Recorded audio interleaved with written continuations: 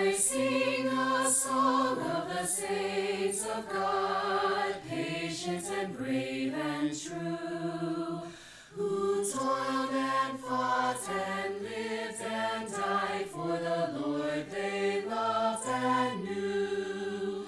And one was a doctor, and one was a queen, and one was a shepherdess on the green. They were all of them saints of God, and I mean, God help me to be one too. Hello and welcome to Tea Time Theology. Our guest today is Father Bill Locke from St. Stephen's in Providence. Hello. Hello, Ivy. How are you doing today? Good, thank you. We're so excited to have you on the podcast, and we are talking about the bumper sticker, "You were born for such a time as this." So my first question is, what do you think about the phrase bumper sticker Bible? Well, it makes me suspicious, I guess. Yes. Because my first reaction is a bumper sticker can't really contain everything that needs to be said. And so it's going to fall short, which sort of the nature of bumper stickers, I know, is to be brief and concise. But I think especially around questions of faith, that our lives of faith are rich enough, full enough, complex enough, nuanced enough that a bumper sticker worth of something just can't really say what needs to be said. Yeah. And I think this is a really good example of that, because like when you look at the larger quote that this comes from, it's like not even a real direct quote of the Bible. Gotta get to BibleGateway.com so I can get what the real quote is, because I do love all the weird like URLs for these, like BibleGateway.com. Right. And the larger quote that this comes from is Esther 4:14, which is, "For if you remain silent at this time, relief and deliverance for the Jews will arise from another place. But you and your father's family will perish, and who knows but that you have come to your royal position for such a time as this." So can you just give us some context of what is happening to Esther at this point in time, for those of us who don't know Esther as well? Yeah, which I think is probably most people, because it's not a well-known book of the Bible, I suspect, and full disclosure, I went back to read it again. That's fair. Do a little research. I also quickly looked at the prayer book, and I think it's true that we never hear from the book of Esther on Sundays, for example. Really? It's never one of the readings. So if folks are mostly getting their exposure to the Bible from Sunday worship, they're not going to hear about the book of Esther. But it's a very cool story in many ways. One of only two books in the Bible that never actually mentions God. Oh. So God does not appear in the book of Esther, along with the Song of Songs, which is a love poem. So, and an interesting one at that. So here's Esther in Persia, 400 years or so before Jesus. She is Jewish. She's been raised by her cousin Mordecai, and she ends up becoming the queen of Persia. Involved story that takes too much time, but she becomes queen, does not reveal that she's Jewish at Mordecai's suggestion. Mordecai runs afoul of the king's right-hand man, Haman, who becomes the villain in the story. And because Mordecai refuses to bow down to Haman, who thinks he's very important. And he does so, Haman comes to understand, because he's Jewish. So Haman decides not only to get rid of Mordecai, I'll get rid of all the Jews in Persia, and gets the king to issue an edict that all the Jews will be killed on a certain day. And the day is chosen by casting lots, rolling dice or drawing straws or something, to come up with a date. The word for lot in the story is pur, P-U-R, which becomes an important part of the story. So an edict goes out, all the Jews are to be killed this certain day. Mordecai is terrified and is wearing sackcloth and ashes. Word finally gets to Esther. She contacts him. He says, you have to go to the king and stop this, save the people. And Esther says, if I do that, I'll be killed, because the law is if you go to the king without being invited, you get killed, except in the rare instance where the king grants an audience. But basically, if I try that, I'll be killed. Can't do it. And then Mordecai comes in with the verse that you just read. Perhaps it is for this moment, this time, that you've come to the kingdom. At which point Esther kind of takes over and says, all right, everybody should fast for 3 days. I will go to the king, even if I'm going to die.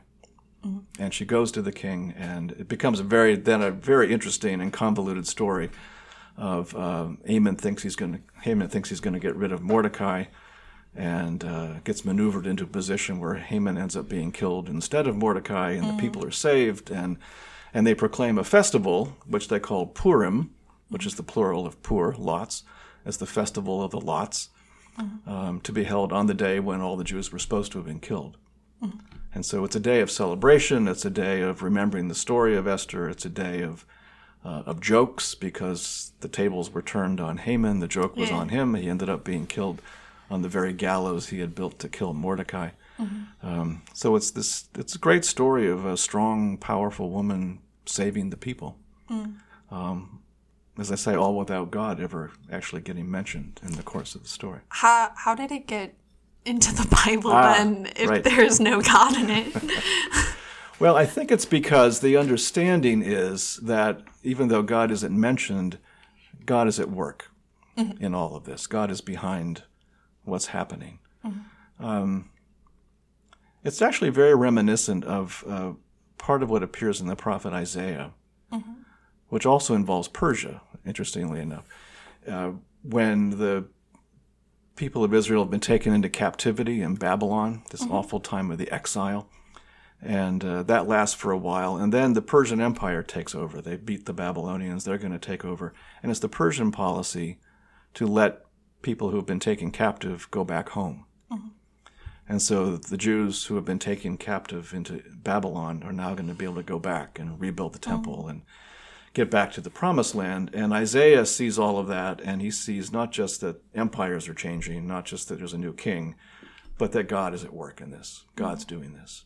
And in the course of the book of Isaiah, there are times where God says to Cyrus, you don't know my name, you don't know who I am, but I'm working through you. So I think the same thing is going on in Esther, that even though we don't hear about God, Mordecai and especially Esther are being used by God. And that's why you're here, Esther, and probably enough as the queen of Persia. Yeah. Why do you think this story isn't in the lectionary? Not that you wrote the lectionary, but if you were to rewrite it, would you add it, and where? Yeah, that's a good question. It's I'd be tempted to add it just because we don't have enough stories about women. I mean, there are not enough in the Bible in general, and then there's fewer that actually make it into the readings that we have on a Sunday. So to be able to hear again about a woman who has saved the people would be good. I suppose it's not there because it doesn't mention God, and maybe it's not immediately apparent what the connection is. But I think you can take that verse, I think, and if you kind of peel it apart, you can get to God in that. And it says something about our lives, I think. So definitely. So let's start peeling it apart. Okay. What is your initial reaction when you hear the Bible version, which is like your royal position for such a time as this? So it's not you personally, it's the position that you hold, versus the sort of colloquial version we've created of you were born for such a time like this. I don't know that I see a whole lot of difference. I think it just looks at, here's where you are in your life. Why are you there? And how might that be something that affects other people? I suppose that's kind of the first level of, if we want to try to sort of peel back the edges of it. But part of what it says is your life has a meaning to it. Your life has an importance attached to it. And your life is more than just you and your own happiness, your own what you can get yourself out of life, but it has a connection to others. And so you're here for a purpose. There's something you can do. It raises the question then, where does the purpose come from? And I think that's where you begin to get a sense of, God is somehow behind all of this somehow. Where does you can look at that, I suppose, without any particular sense of faith and just say, your life is here, but it matters, and you can affect other people, and that's a good thing to do. But I think there's the other dimension, and that's why it's probably there in the Bible, that that meaning comes from God, and you're serving God, and you're living out your life with God by making that connection. How can I be connected with others? How can I serve others? Because there's a lot of moments in the Bible of the right person at the right place at the right time that, like, maybe they wouldn't have normally been there in their normal day-to-day, but they just happened to be there at that moment. Which is interesting to think of then, how do we create those moments and how do we end up in those moments by just sort of living our lives how we normally would. Right, and if we're approaching our lives with a sense that I have something to give, then maybe we're a little more open to, where am I in this particular moment? What might I have to give in this setting, as opposed to I'm just concentrated on myself and being happy and getting through life. So it kind of opens things up a bit that says, there's a connection there. So people still look back at the story of Esther and see in that a kind of encouragement and a warrant for being engaged in working for justice and overcoming oppression and all kinds of ways. As Esther becomes a great example of that. Yeah. And if you were to peel it back more, what would we find in that deeper layer? Because you're right, that does feel very surfacey layer reading of that phrase. Yeah, so I think it begins with our lives can have meaning. As I was thinking about it, I think that we have something to give, we have something to offer. And I think in the life of the church, we talk often about ministry, about mission, about everybody has gifts. Everybody's called to be engaged in ministry because of our baptisms. We kind of throw all these terms out and talk about it, and I've done that for almost 30 years. We're not as good about really getting concrete about what does that mean? How do you live that out? And I think often we end up thinking, you have a ministry, you have gifts, and that gets used within the life of the church. So everybody has a ministry, everybody has gifts, and so do you want to teach Sunday school? Do you want to be on the vestry? Do you want to, serve at the altar? It's always within the four walls of the church, when in fact, I think part of what Esther shows us, and the reality is we live out our lives, most people do, mostly not within the walls of a church. And it's in that daily life, it's in at work or at school or with our families in the communities. That's where we're called to find what our gifts are. That's where we can make an impact and have a difference. And do you think part of that is taking the gifts and talents that you have in church and bringing it out as well? I do. I think church can be a place, if we're doing it right, that identifies gifts. And we do that for one another. Often we don't know ourselves and see ourselves of having a particular gift or ability, and someone else can say, you're really good at whatever that is. And so it can be identified there, it can be supported there, it can become part of our prayer or worship, and then, at least every celebration of the Eucharist ends with the deacon, if there's a deacon, there should be, saying, go, right? Go live out this faith. And so we take it then outside the church and put it to use. I feel like you've kind of just, in a very succinct way, described like the discernment process of like doing that as well. And I do think there is something interesting about the discernment process in the Episcopal Church. I don't know about other churches, but specifically in the Episcopal Church, where you've like gathered this committee together almost to sort of tell you what your gifts are.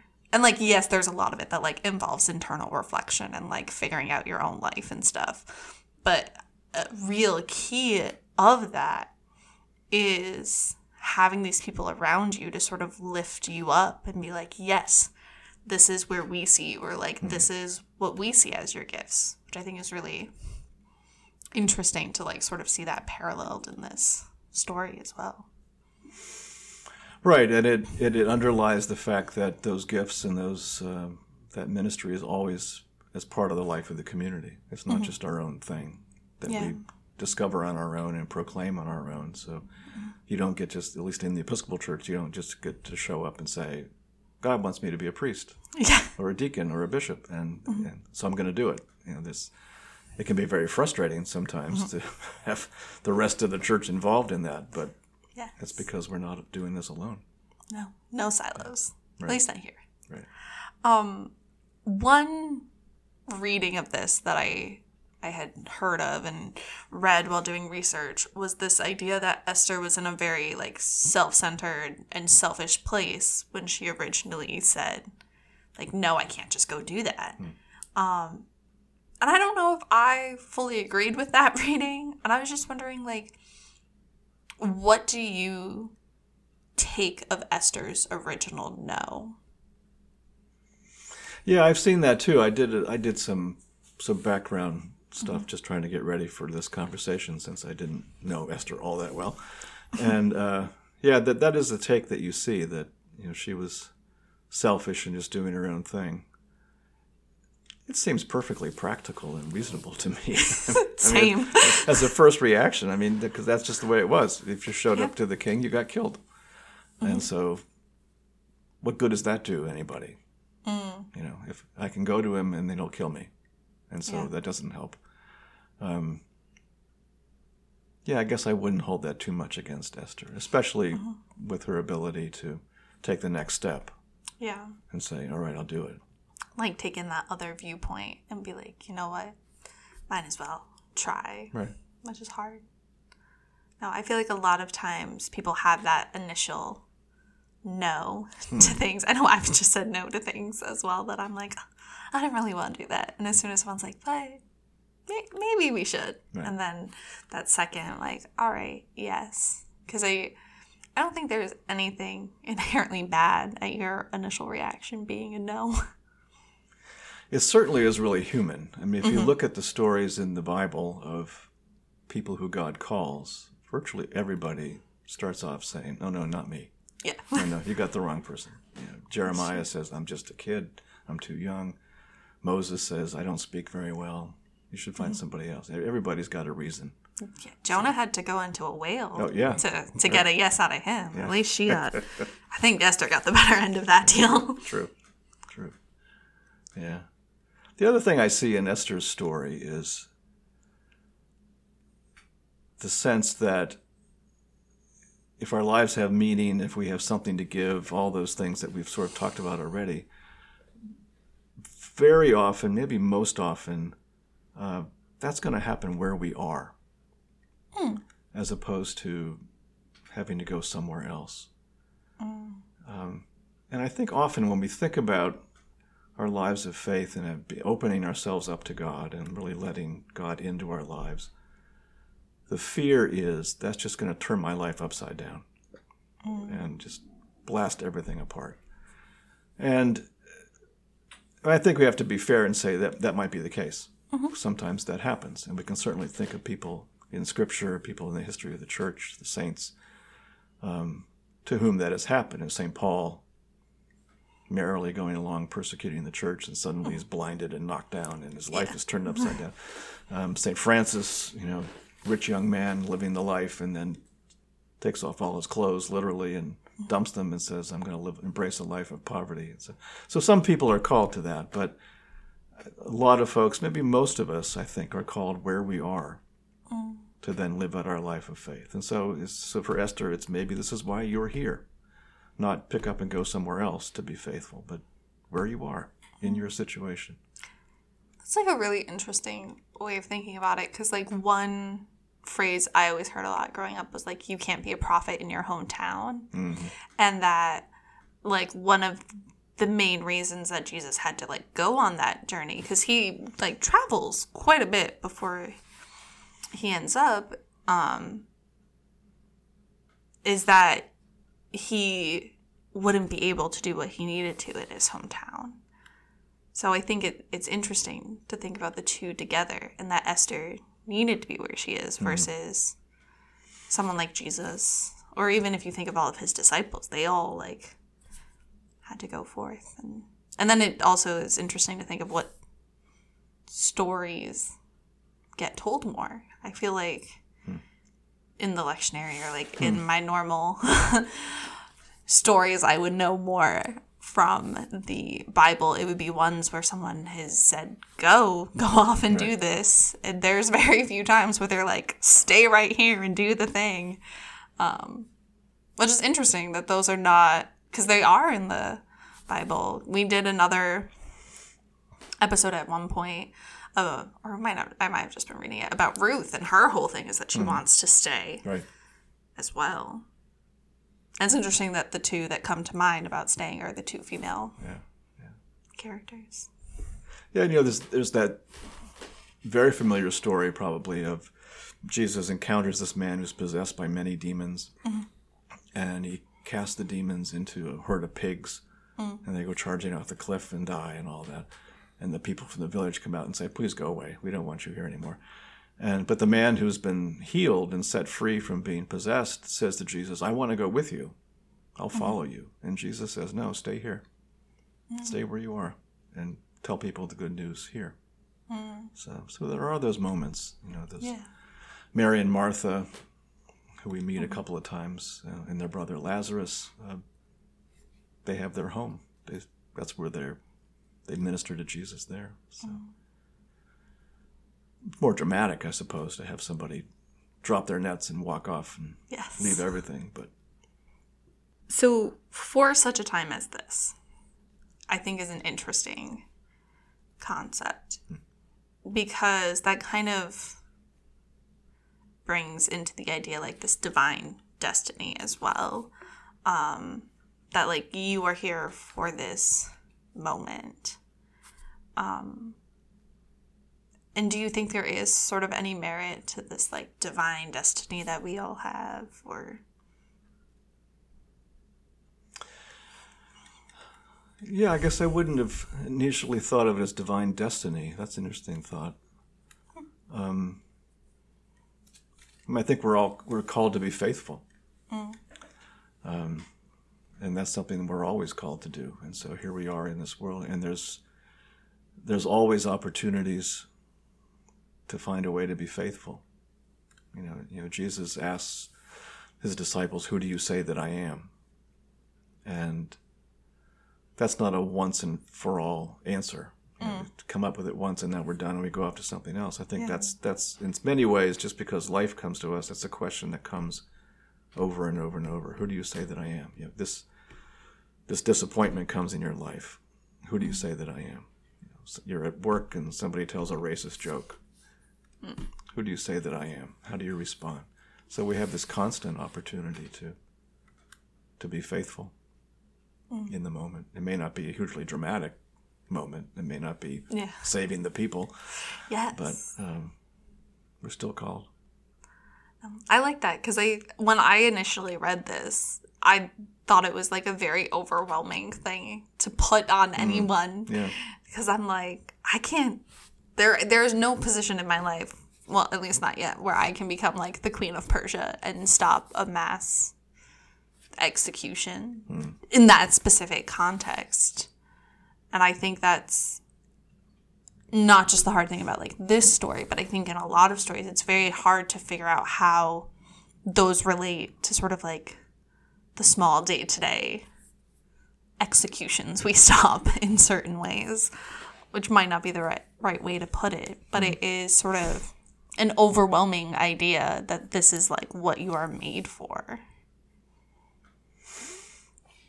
Yeah, and I think we're more often called just to the day-to-day kind of thing. We don't all get called to do incredibly dramatic things, but I think of the story, and maybe it's a somewhat corny one that pops up in sermons often, of there's been a storm and at a beach, and there's all these starfish washed up onto the beach, and there's this little kid picking them up and throwing them back in to the ocean, and somebody comes walking down and watches for a bit and goes to him and says, "Why are you bothering to do this? It doesn't make any difference. There's thousands of starfish." And the kid throws one more back in and says, "It made a difference to that one." So maybe it's the little things that we do and not just the hugely dramatic moments. Yeah. And those add up to the large dramatic moment. And they add up because we're not doing it alone. So it rarely falls, I think, to one person to somehow make all the difference. It's a community. Looking at the larger context, what do you think of the part, or this is the part that I was kind of confused in, for relief and deliverance for the Jews will arise from another place, but you and your father's family will perish. Yeah, that's somewhat confusing, isn't it? Yeah. And one of the things I was reading suggested that, and I'm not sure quite how you turn it around given the language, but that's what's being suggested. Somehow is just the opposite of that. That you're not going to get saved. It's not going to come from anywhere else. It's got to come from you, which may not be helpful because that's not actually what it says. But, Scripture interpreters can do all kinds of interesting things with stuff. Yeah, I'm not sure what that means beyond it's up to you. You're in the position. You can do it. Does it sort of imply that everything will eventually be okay, but you might not be? Because that's sort of what I was seeing, in that the deliverance of the Jews will come. Sort of that idea that this is going to happen either way, but you won't be here to see it. Is kind of the vibe I got. But I don't know. I might read too many fantasy books. Yeah. Well, I think there's always that confidence that God is going to be faithful. Faithful to the covenant. Because that's essentially the story of Scripture is, and we just heard it this past Sunday. Whenever this actually comes out, it won't be the past Sunday. It's okay. In real life, the past Sunday, we heard the story of Abram and God coming to Abram and saying, "Leave your homeland, go where I lead you, and I'll bless the whole world through you. I'll make a great nation." And in many ways, the rest of the story is God being faithful to that promise, even though most everybody else in the story isn't. They all go charging off in the wrong direction. But God is faithful to it. So there's that hope and promise, I think.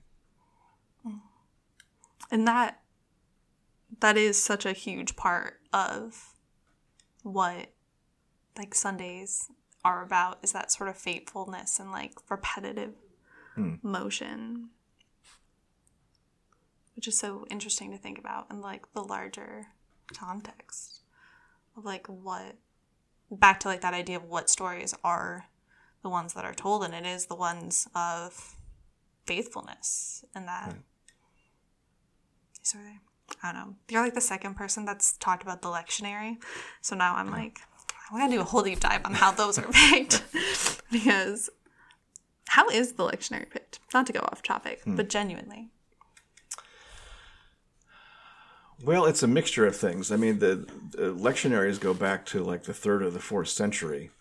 And actually have their roots, I think this is true, in synagogue worship, that there were, within Jewish worship, there were just sets of readings that you would use at certain times of the year because of festivals that were coming up and feast days and that. So in some ways it goes back a very long time. The current lectionary is fairly new with a 3-year cycle and all that kind of thing. So it's a mixture of some of the very traditional lessons that have been read, on that Sunday for the last 1,000 years or more, and other things. I mean, there's literally a committee that got together and put it all together. So that's all the best things in the Episcopal Church are committees. Yeah. Well, yeah. There's also the phrase, God so loved the world that he didn't send a committee. Oh, I haven't heard. That is a bumper sticker I would buy. Yeah, that's true. That's usually my last question of if you were to create a bumper sticker, what would it be? But I really like that one. Going back to Esther and when she goes before the king, it very quickly jumps to when the king saw Esther in the court, he was pleased with her and held out to her the golden scepter that was in his hand. So Esther approached and touched the tip of the scepter.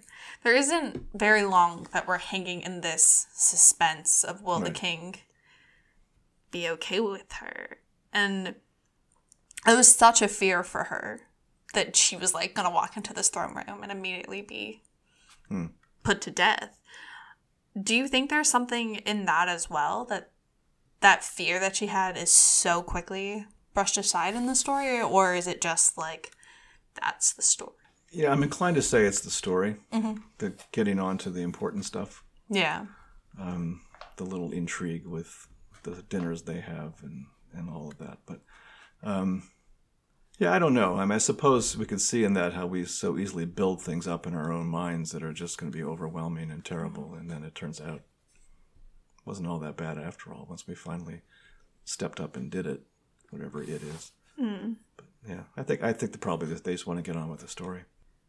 What do you think of this idea of sacrifice? Because I think that is something that comes up. And in this story, Esther was willing to sacrifice her life. And what do you think that means for us in what we need to be willing to sacrifice to fulfill God's opportunities for us?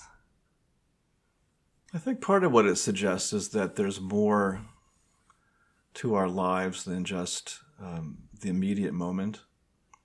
There's more to our lives than just our own personal experience.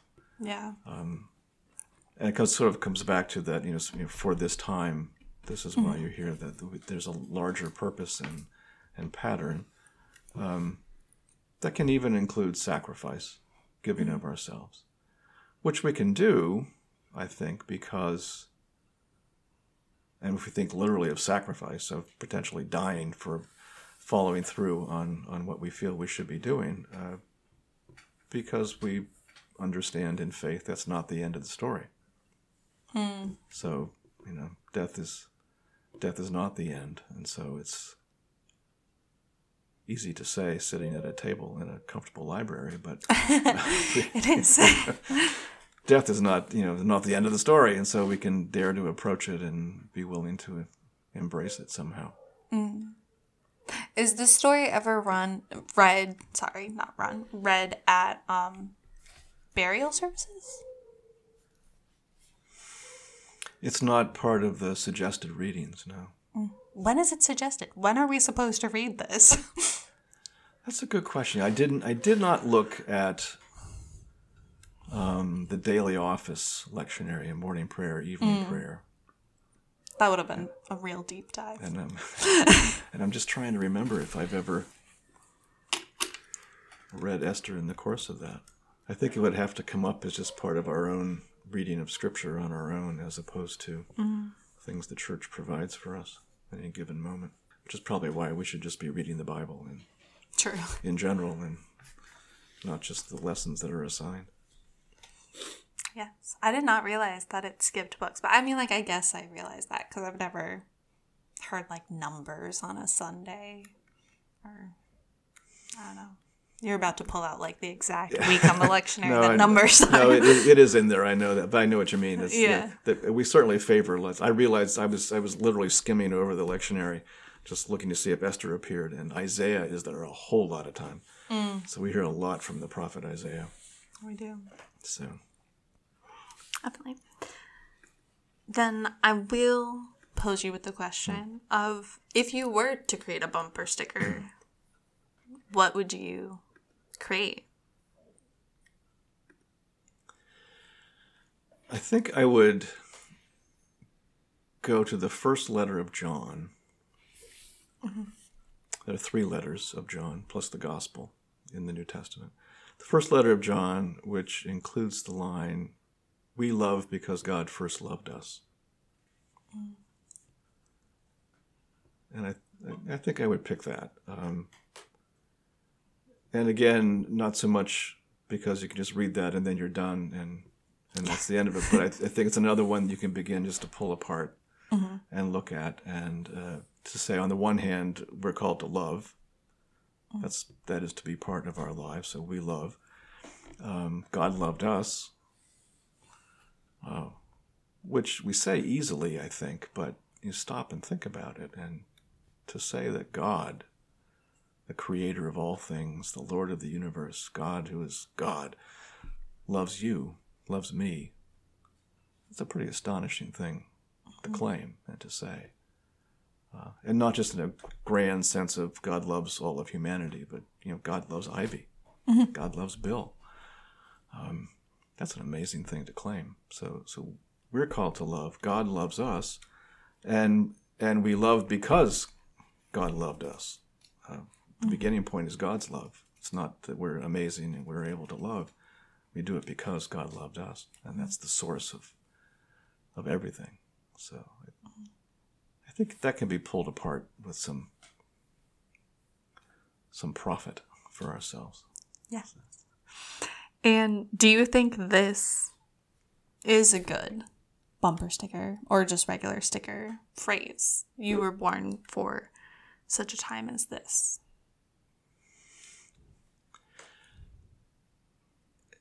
If it causes us to think, I think that's my concern about bumper stickers is if we stop with the bumper sticker, then I'm not sure where that gets us. If it prompts thought and connection, one of the things I realize that comes back into my sermons frequently, I hope not too frequently, is the idea that we always read Scripture in the light of Scripture. What does that mean? Which means, I'm glad you asked. Yes. that we don't get stuck in thinking any one verse, any one chapter, any one lesson on a Sunday morning somehow says everything. But we take that particular piece of Scripture and then hold it up against all the rest of what Scripture says and compare and contrast and see how does that fit in with this over here, and sort of play with it all. And so one thing doesn't just stand on its own and somehow have to bear the entire weight of everything that God wants us to know, everything we're supposed to be as God's people. So if a bumper sticker stops at the bumper sticker, then you don't get very far. If that then causes us to stop to think and say, well, okay, we love, that's important. God loves. We love because God loved us. Then we can just begin to make, how does God love us? Where do we see that in Scripture? Jesus, the cross, other people, So if it inspires us and calls us deeper into it, then there's a value to it, I think. Yeah. I think that bringing back the idea of love is the most important one, especially love one another as I have so loved you. It comes up a lot. It's short. That's true. Yeah. It does. It really comes. It's like he's trying to make a point or something. Right. Absolutely. Is there anything we've missed? Anything that you want to make sure we touch on? I hoped we would, and we did sort of get the larger story of Esther out, because I think that's important to do. I know I kind of cast it as, the story of a strong, courageous woman, which it is.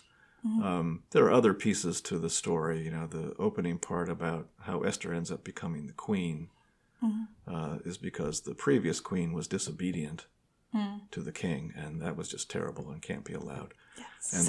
And the basic notion was, well, all the other wives in the kingdom are going to start being disobedient if this stands. So, so that's not terribly helpful.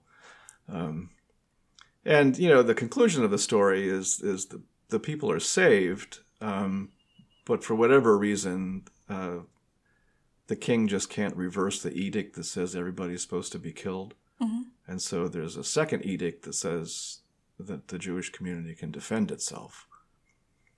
Mm. And so they're empowered to basically kill all the people who are going to kill them. But wouldn't that include the king? Well, no, because he's the king. So, okay, yeah. That's fair. He's got to protect himself. Yeah, he protect himself. He was sort of insulated from it. Mm-hmm. So, it's not a terribly helpful ending in some ways. Mm.